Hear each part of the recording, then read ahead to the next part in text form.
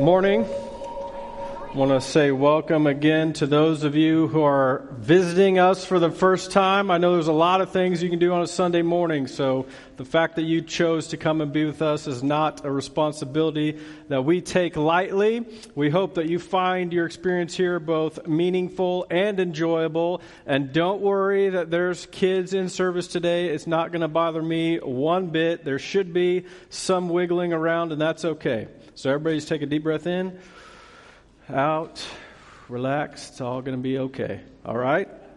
All right. That being said, let me catch us all up on what's about to go down here. The past 8 weeks together, we've been exploring a letter that was written by the half-brother of Jesus. Same mom, different dad. That's how that worked. His name was James, and conveniently in your Bible, the letter he wrote is also named James. So, if you've never heard of that, that's okay. You can find a table and contents in the front of your Bible. It'll tell you what page James is on. You can also follow along on screen. But if you brought a Bible, go ahead and grab it.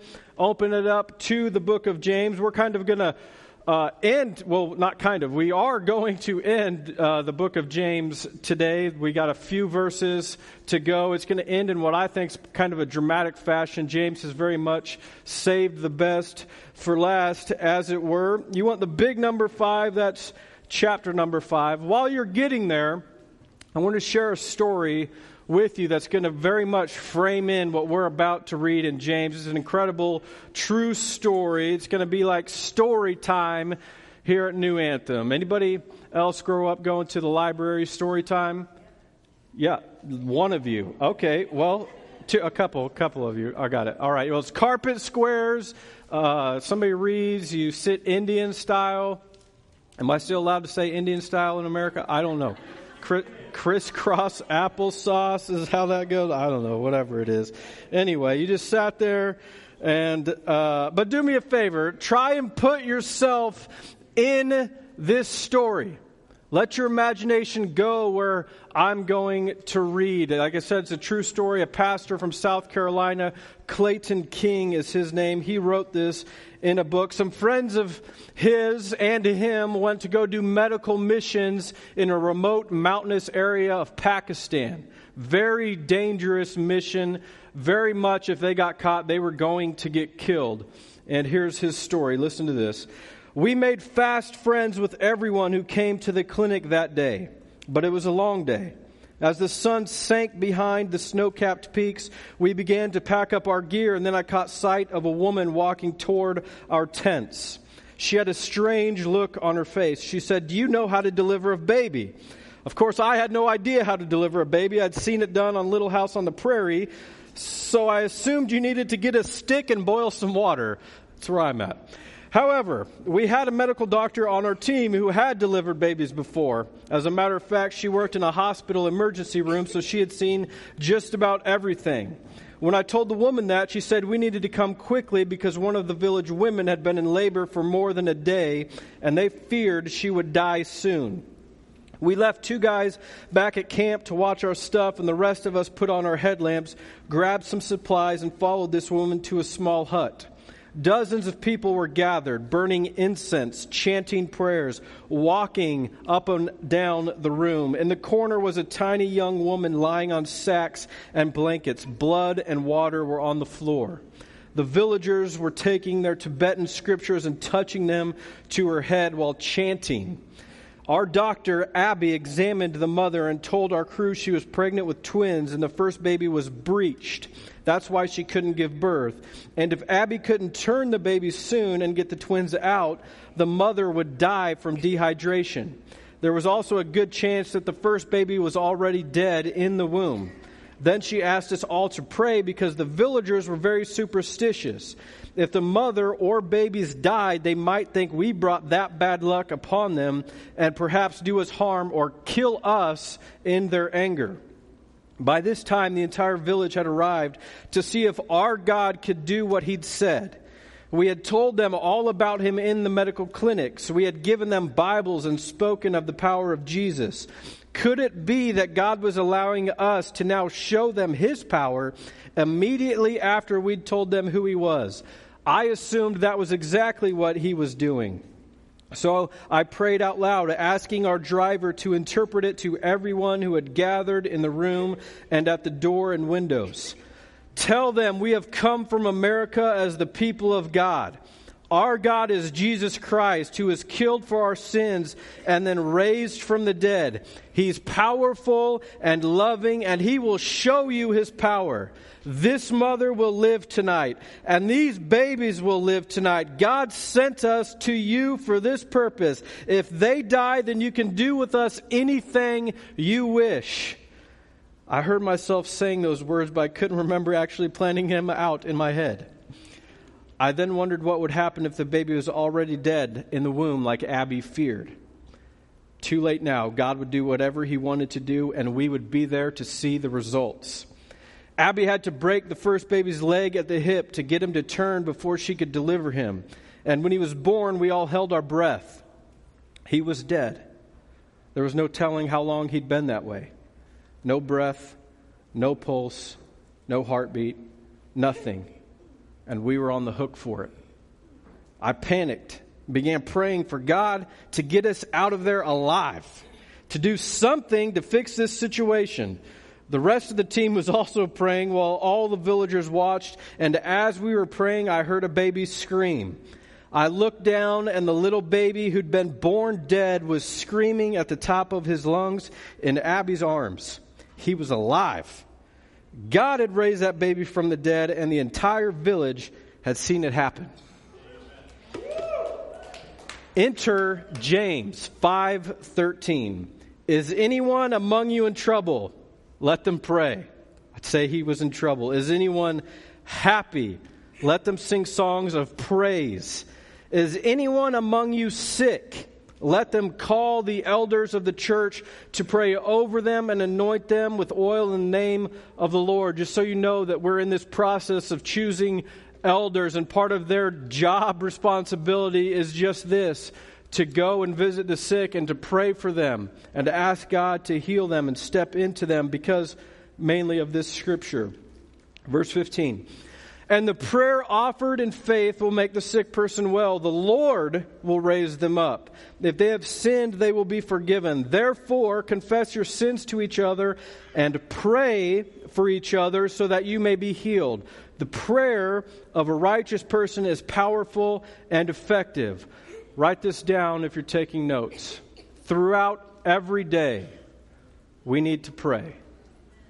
In and through every single day, we need to pray. You don't just pray here and there. All day, every day, you should be praying. Are things not going well? You need to pray. Are things going great? Well, you need to thank God for that and pray.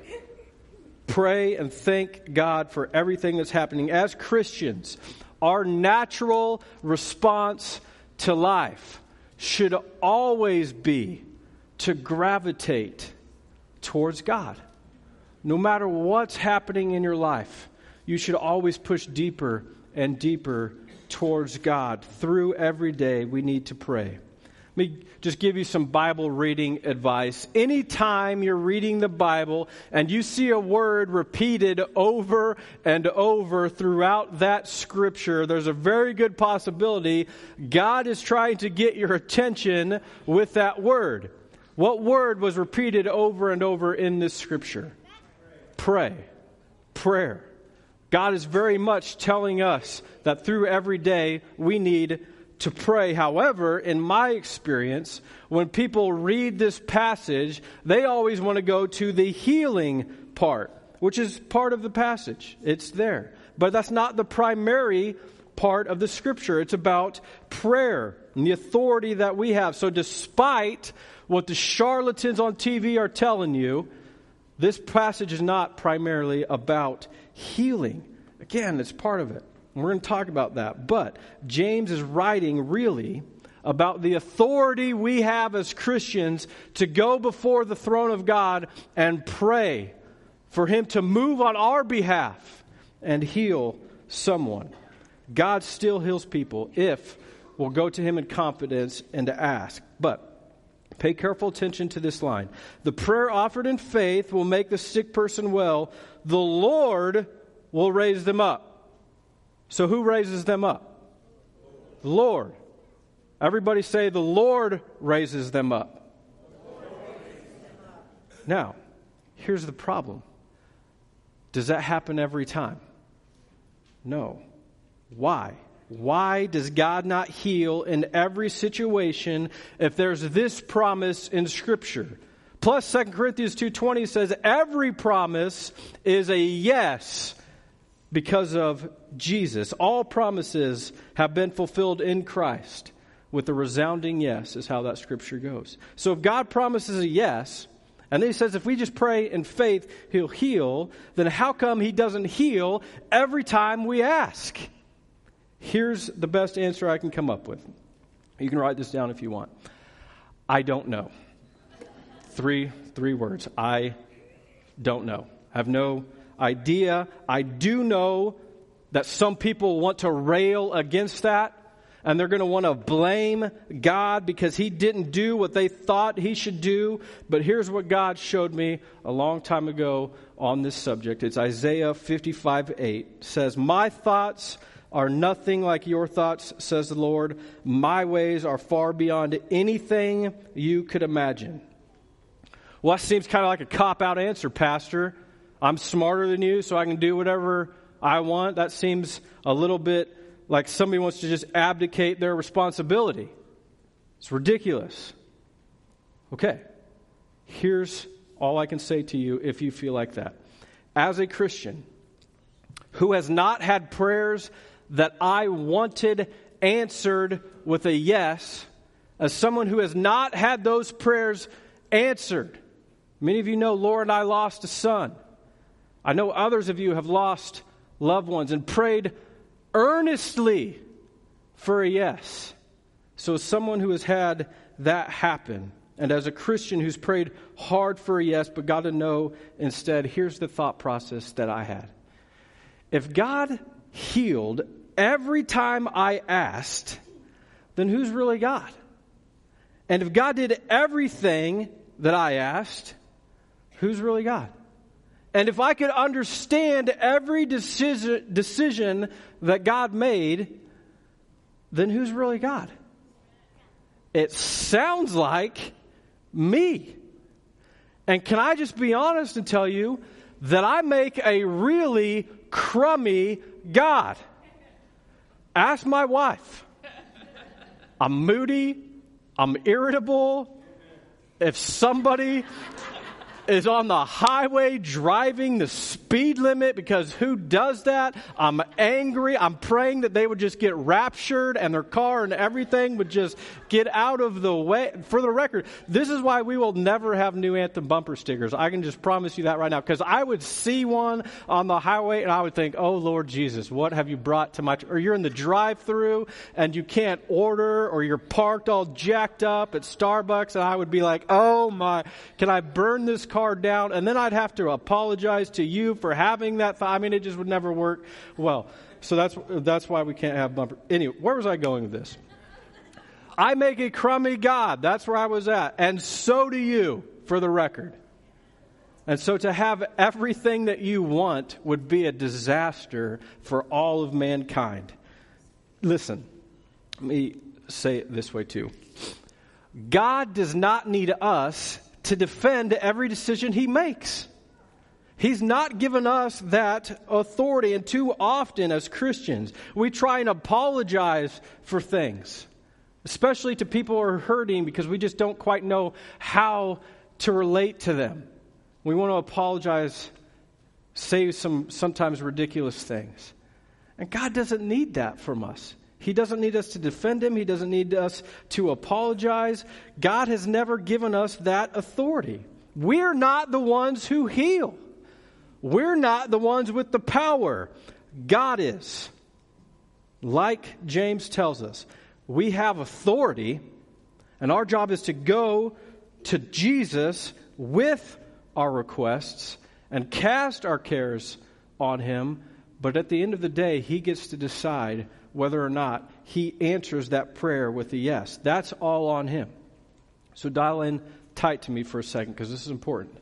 There's no such thing as unanswered prayer. As a Christian, if you're praying, God might give you a yes, God might give you a no, or God might give you a wait, and then your job is perseverance. We're going to get there in a second. Here's what I know. His answer will always work for His glory and your good in that order. God never does anything wrong. God always does what's best, even when we don't understand it. Now, a couple things I want to get to, specifically kind of the why behind all of this. But before I do, this does not happen often, but for whatever reason, this week in my study, God put a scripture on my heart, and I kept trying to, cast it off as something like not enough sleep or whatever it is, but I just couldn't I didn't even put it in your notes because I was like, that doesn't apply to what we're saying, but I feel like God brought somebody here this morning to hear this. So if you've been praying, I don't know who you are, but 2 Timothy 4:18 says, the Lord will rescue me from every evil attack and will bring me safely to His heavenly kingdom. To Him be glory forever and ever. Amen. I don't know who that was for, but if that's you, then praise God. Bottom line, in and through every day, we need to pray. Every day, we need to pray. Why? Why pray all the time? There's a scripture in the passage that says, pray without ceasing. Why is that in there? Because 3 reasons. Number 1, God still heals people. That's why we pray.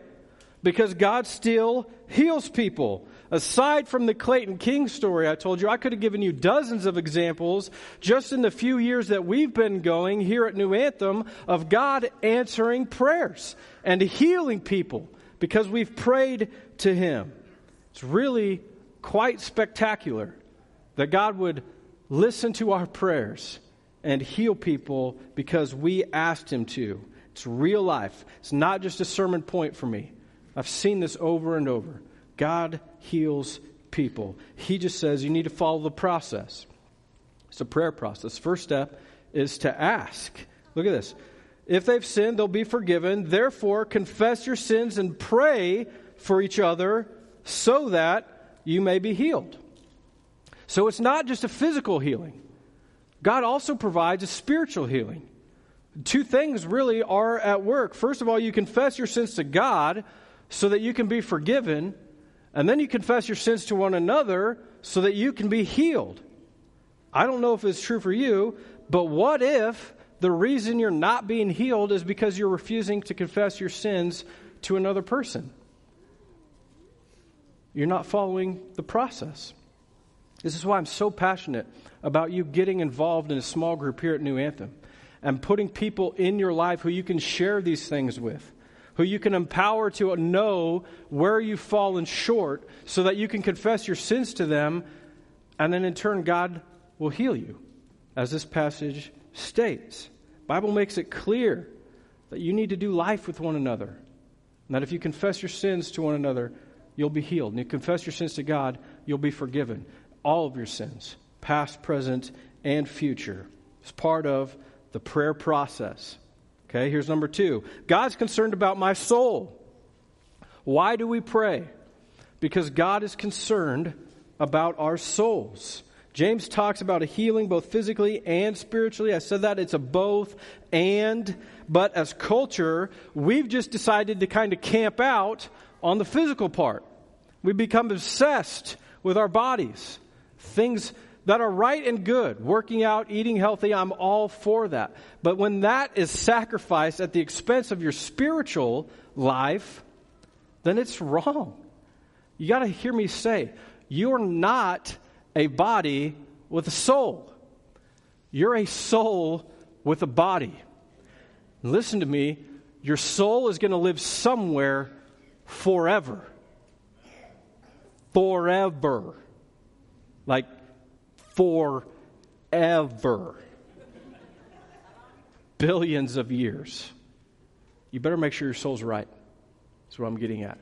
Don't sacrifice your soul for the sake of your body. And as Americans, we're too in love with our physical bodies. God cares about your destination.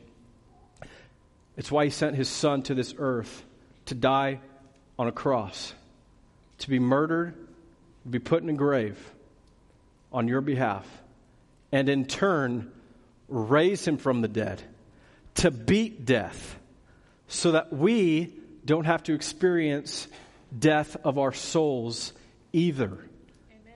That we get to live in eternity with him. That's the greatest miracle of all. That God loved us so much to make a way to be right with him and to spend all of eternity in a place that we can't even think or imagine how good it's going to be. I get sick of those freaking like angel on harp, sea on cloud, heaven. That's not how it is. In fact, in September, we're going to do a series, What Happens to You When You Die? And we're going to explore what heaven is going to look like. And we're also going to explore what hell is going to look like. So I ask you to be back for that. But this is why we need to pay careful attention anytime Jesus talks. Because he lived a perfect life so you didn't have to. And he died a death that was meant for you. Because he's the Son of God. So anytime he speaks, we need to pay attention. And God cares about your soul. And here's what Jesus has to say about this whole caring about your soul thing. It's Luke 10:19. I have given you authority, there's our word again, to trample on snakes and scorpions and to overcome all the power of the enemy. Nothing will harm you. However, do not rejoice that the spirits submit to you, but rejoice that your names are written in heaven. The fact that there's an opportunity for you at all to spend an eternity with God is the biggest miracle in the history of the world. It's the greatest story that's being told as we speak. And God asks you to be a part of it. Here's number 3. Because God still heals and because God's concerned about your soul, that's why we pray. But we also, number 3, God wants you to grow spiritually. God wants me to grow spiritually. He wants you to mature spiritually. Grow. Which? How do you do that? James already told us. Prayer. Prayer is how you grow. I think many of us are thinking wrongly about prayer. I think many of us believe prayer is just talking. But when all is said and done, this is a secret to prayer, okay? Prayer is about lining yourself up with how God designed the world to work. It's about discovering your purpose and walking in line with that purpose that God has put in you. Now, let me say it this way. If all you're doing in praying is talking, you're doing it wrong.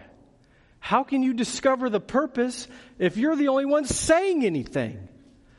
You have to allow God to speak into you and through you, through Scripture and prayer. It's a both and scenario again. It's a process.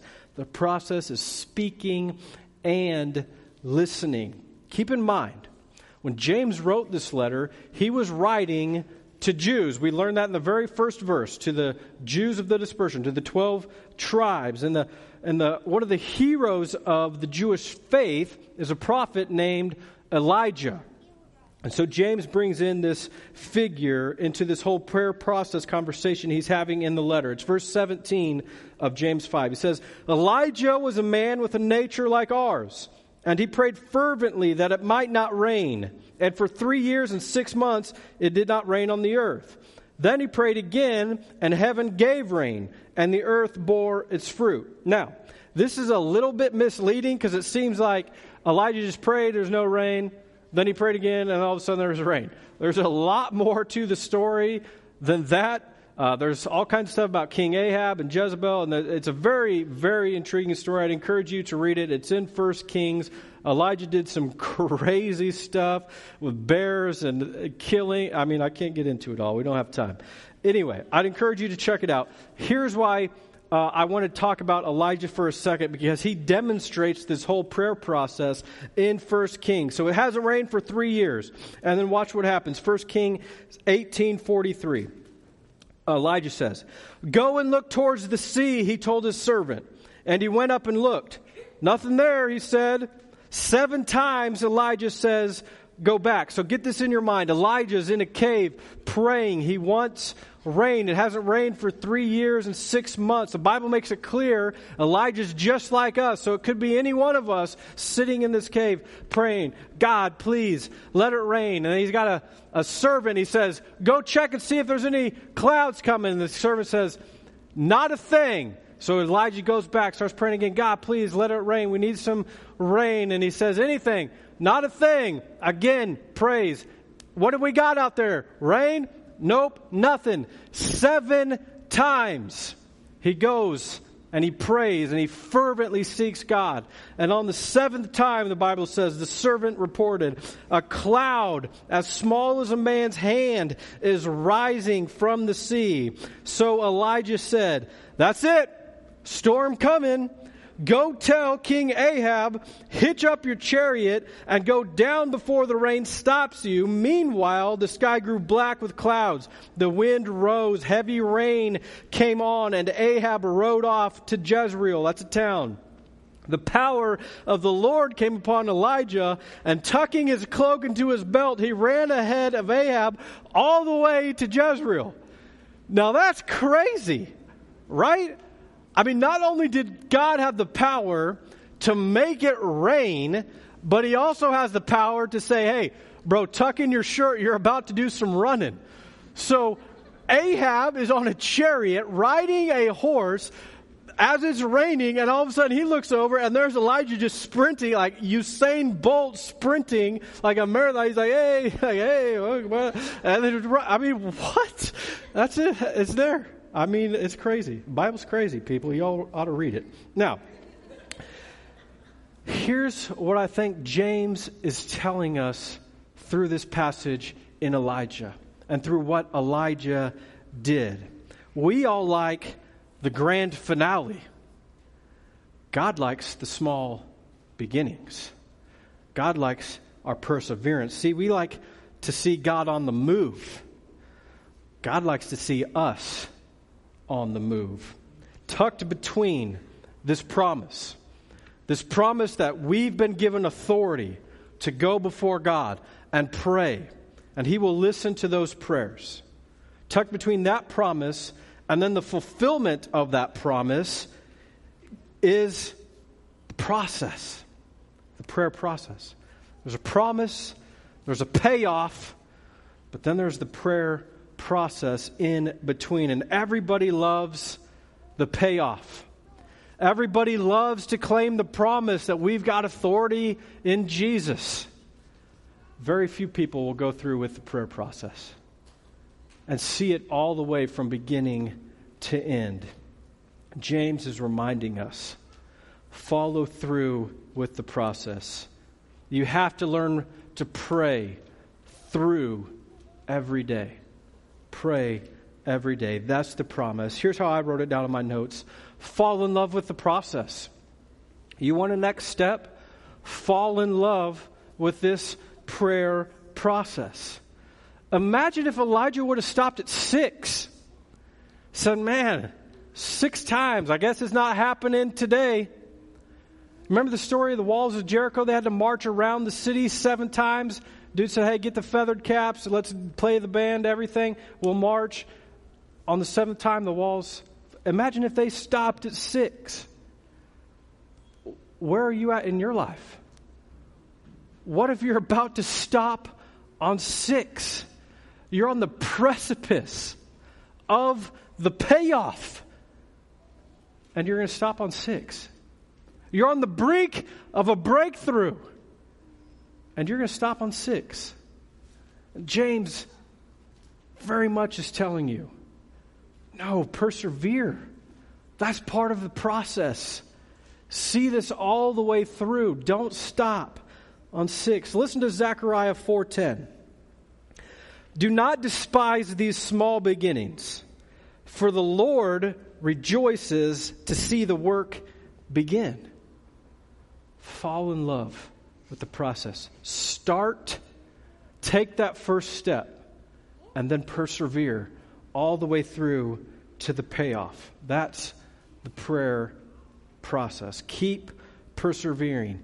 Keep asking. Keep bothering God. It's the whole point of a story Jesus told about the unjust judge. And the whole point of the story is, no, keep bothering God. Keep asking. Just keep praying. Just keep praying. Just keep praying. Just keep finding Dory. Anybody? All right, here we go. Just keep praying. Let's close out James before I get too off track. James 5:19. My brothers and sisters, if any one of you should wander from the truth and someone should bring that person back, remember this.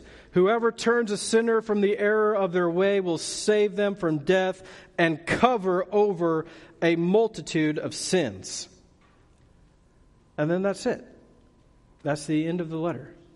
Seems like a bizarre way to just end this letter. Why does he end with that?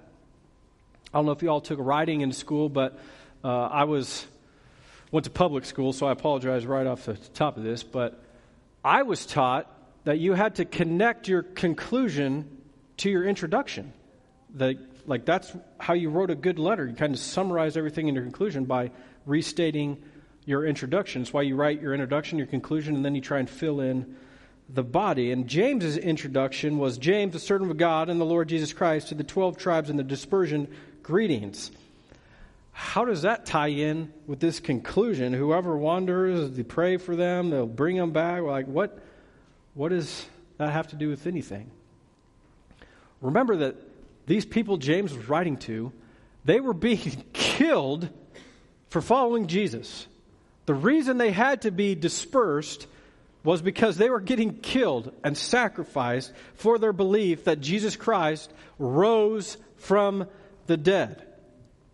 So how does this apply to those who wander from the faith? Because in a very real way, God is speaking through James to say there's no amount of persecution that you can face that can't be covered by Jesus, but you're going to be tempted to wander.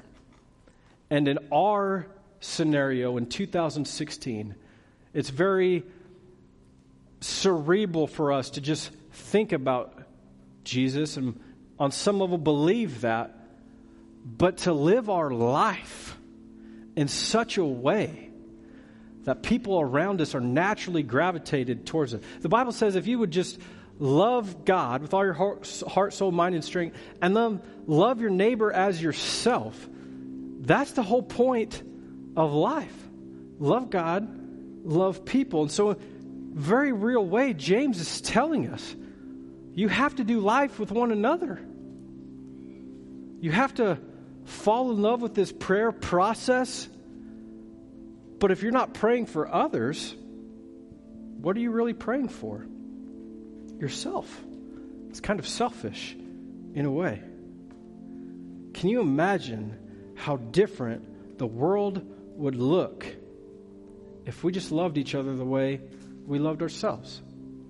If you just put people in your life to do life with, other Christian people who are praying for you, who are counseling you, who are hanging out with you, having fun with you, if you would just do that. If you don't have that, you're missing the point of life. Because God told us that He's entrusted to us the ministry of reconciliation. He wants you to spread the good news of the gospel. But He knows it's going to be hard. He knows you're going to be persecuted for your faith, which is why He says you got to bring other Christian people into your life. Here's how I want you to write it down and we'll close. Today I will find someone to show God's love to. Today I will find someone to show God's love to. And you guys know me. I'm not one of those guys who just leaves you hanging and say, well, I'm going to find somebody to show God's love to. Well, how? How am I supposed to do that? I've made it easy for you. We had these little cards printed. Typically we do this at Thanksgiving and Christmas, but I went ahead and had some more printed for this week. And they're something extra to show you God loves you cards. And I'd encourage you to find a way to use this card. Maybe you pay for the person behind you in a drive-thru. Maybe you take your neighbor cookies, just leave this on their front porch. You pay toll for somebody behind you or whatever it is. You leave your waitress a huge tip because she's a single mom just trying to make ends meet, and that's her third job. So you leave her $50 and you say, hey, something extra to show you God loves you. And on the back, it's kind of an invite card to New Anthem, because here's what I can promise you. Anytime you invite somebody to this place, it's going to be safe for them to hear the gospel of Jesus Christ. That there's a God who loves them, and He wants to be in a relationship with them, and that He's got a plan and a purpose for their life, and He wants them to try and discover it, and in turn love somebody else. Man, how crazy is it that you could make a difference with this card? We're not the first church to use these cards either. I've heard stories of people finding those cards, getting a card to drive through. I heard about a lady who was going to take her life. So she wanted to go to Chick-fil-A one last time. And the person in front of her paid for her and gave her that card. And she said, something extra, show me God loves me? Save somebody's life through a card. It's crazy. You never know how God's going to move. That's my point. But each and every day, you have to pray. Let's close in prayer right now. God, thank you for being here with us this morning. Thank you for giving us the authority to pray. Thank you for having the power to heal. As we continue to pray, every eye closed, every head bowed. If you're here this morning, the Bible said that we're going to pray for you and God's going to heal you. And I just believe that that's going to happen today for somebody. So I want to give you the opportunity right now. If you are here, you're physically ill, I just ask you to stand up right now, and we're going to pray for you. My elders are all here, so if my elders want to stand up and just take a look around, then they can also be praying for you. Or if you're here spiritually broken, and spiritually you want somebody to pray for you, I'd ask you to stand right now as well. Because the Bible said that we're going to pray for you physically and spiritually. Elders, you see these folks standing right now. I just ask you to pray for each and every one of them with me as we continue to pray. God, I don't know what's going on in these people's lives, but I know that you just said to pray and you would heal. So I'm asking for healing right now. I'm asking for physical healing. I'm asking for spiritual healing. I'm asking for the Holy Spirit to circumcise hearts in a powerful way, to soften them, to understand that Jesus has all the power to heal them physically, emotionally, spiritually. Their lives can be made new. I'm claiming that promise for them right now. I'm speaking a word over each person's life for physical and spiritual healing in Jesus' name, because He has the power. I thank you and I praise you, God, for answering these prayers. We count it as a yes by faith, all through the power and work of Jesus Christ. And it's in His name that we pray. Amen.